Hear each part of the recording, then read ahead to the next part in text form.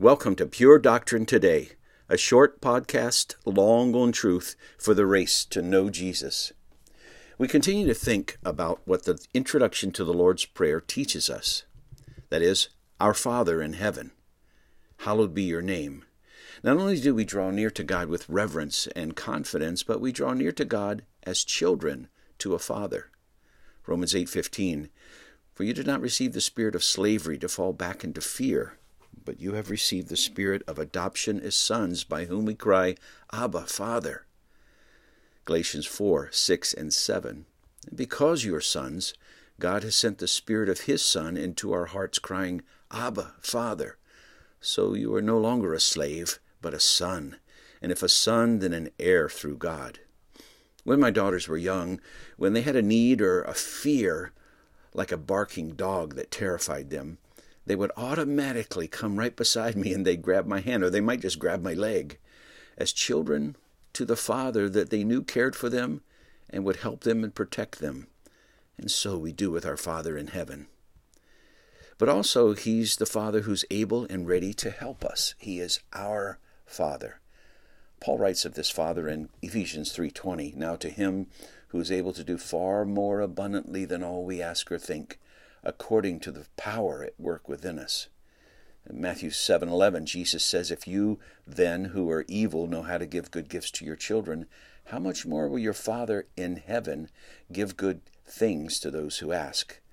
And again in Luke 11, starting in verse 11, what father among you, if his son asks for a fish, will instead of a fish give him a serpent?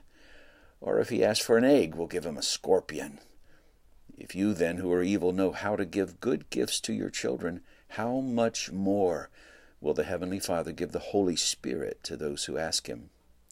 Jesus taught us to pray to God as our Father, a Father who wants to help and to give us whatever we need, good gifts, and He does it just because we ask. And the Lord's Prayer also begins by teaching us that we should pray with and for others. Note, our Father which art in heaven. It's plural. We are to pray these things together. There's a private aspect to prayer, but we're meant to pray often together. A public aspect of prayer. The Lord's Prayer is a family prayer. But we also pray often for one another. Ephesians 6:18, praying at all times in the Spirit with all prayer and supplication. To that end, keep alert with all perseverance, making supplication for all the saints. In James 5:16, therefore, confess your sins to one another and pray for one another that you may be healed. The prayer of a righteous person has great power as it is working. In Colossians 4, starting verse 2, continue steadfastly in prayer, being watchful in it with thanksgiving.